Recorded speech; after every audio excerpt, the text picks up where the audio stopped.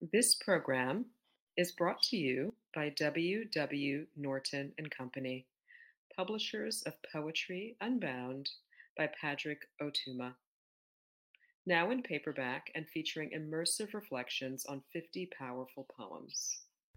This is Jeremy Michael Clark reading One Fire Quenched with Another. 1. Pained as he was when he gazed upon his father's face, he held his gaze. 2. Toward what he'd never known, he walked, somehow both arrogant and begging, the purple of his father's robes like a bruise.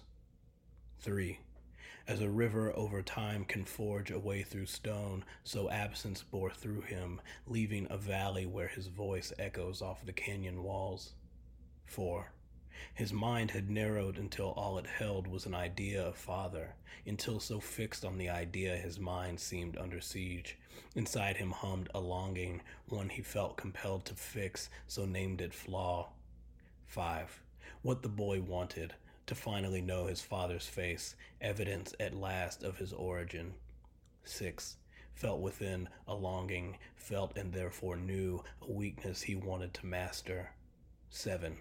A desire to know and a belief he deserved to. These were the human parts of him. 8. Fiery, dawn steed, scorcher, blaze, the horses the father owned, the horses the father, knowing he would fail, let his son steer. 9. Is this devotion? 10. To master, control, rein in, hoping this might prove him a man, perhaps a god. 11. There are gaps knowing cannot fill. 12. What boy has not dreamt himself a noble son, has not prematurely thought himself a man? 13.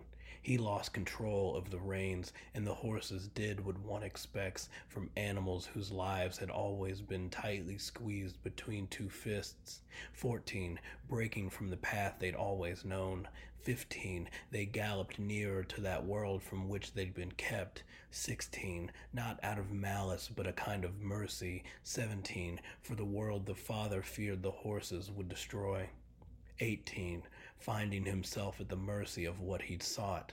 19. Gone too far to turn back, gone far beyond his father now, with further still to go, ignorant of the names of the horses behind whom he was now dragged like the tail of a comet hurtling toward earth, as in all directions he sees the destruction he'd caused.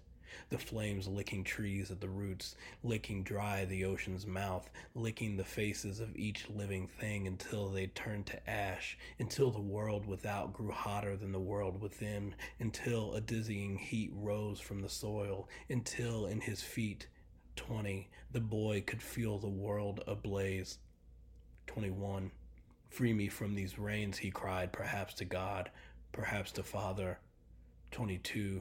The difference indecipherable, more or less insignificant. 23. For even though he'd met him, the boy still knew himself. 24. Fatherless, godless, no less abandoned than he'd been. 25. The world to which, for better or worse, he once belonged, now gone. 26. He belonged nowhere. 27. To save what could be saved, to salvage what had not been lost, to punish his failure to master what no other ever had. The boy, 28, was struck dead and buried. 29, beside a river, which began again to flow toward the distant mouth. 30, out of which it would finally empty. About this poem.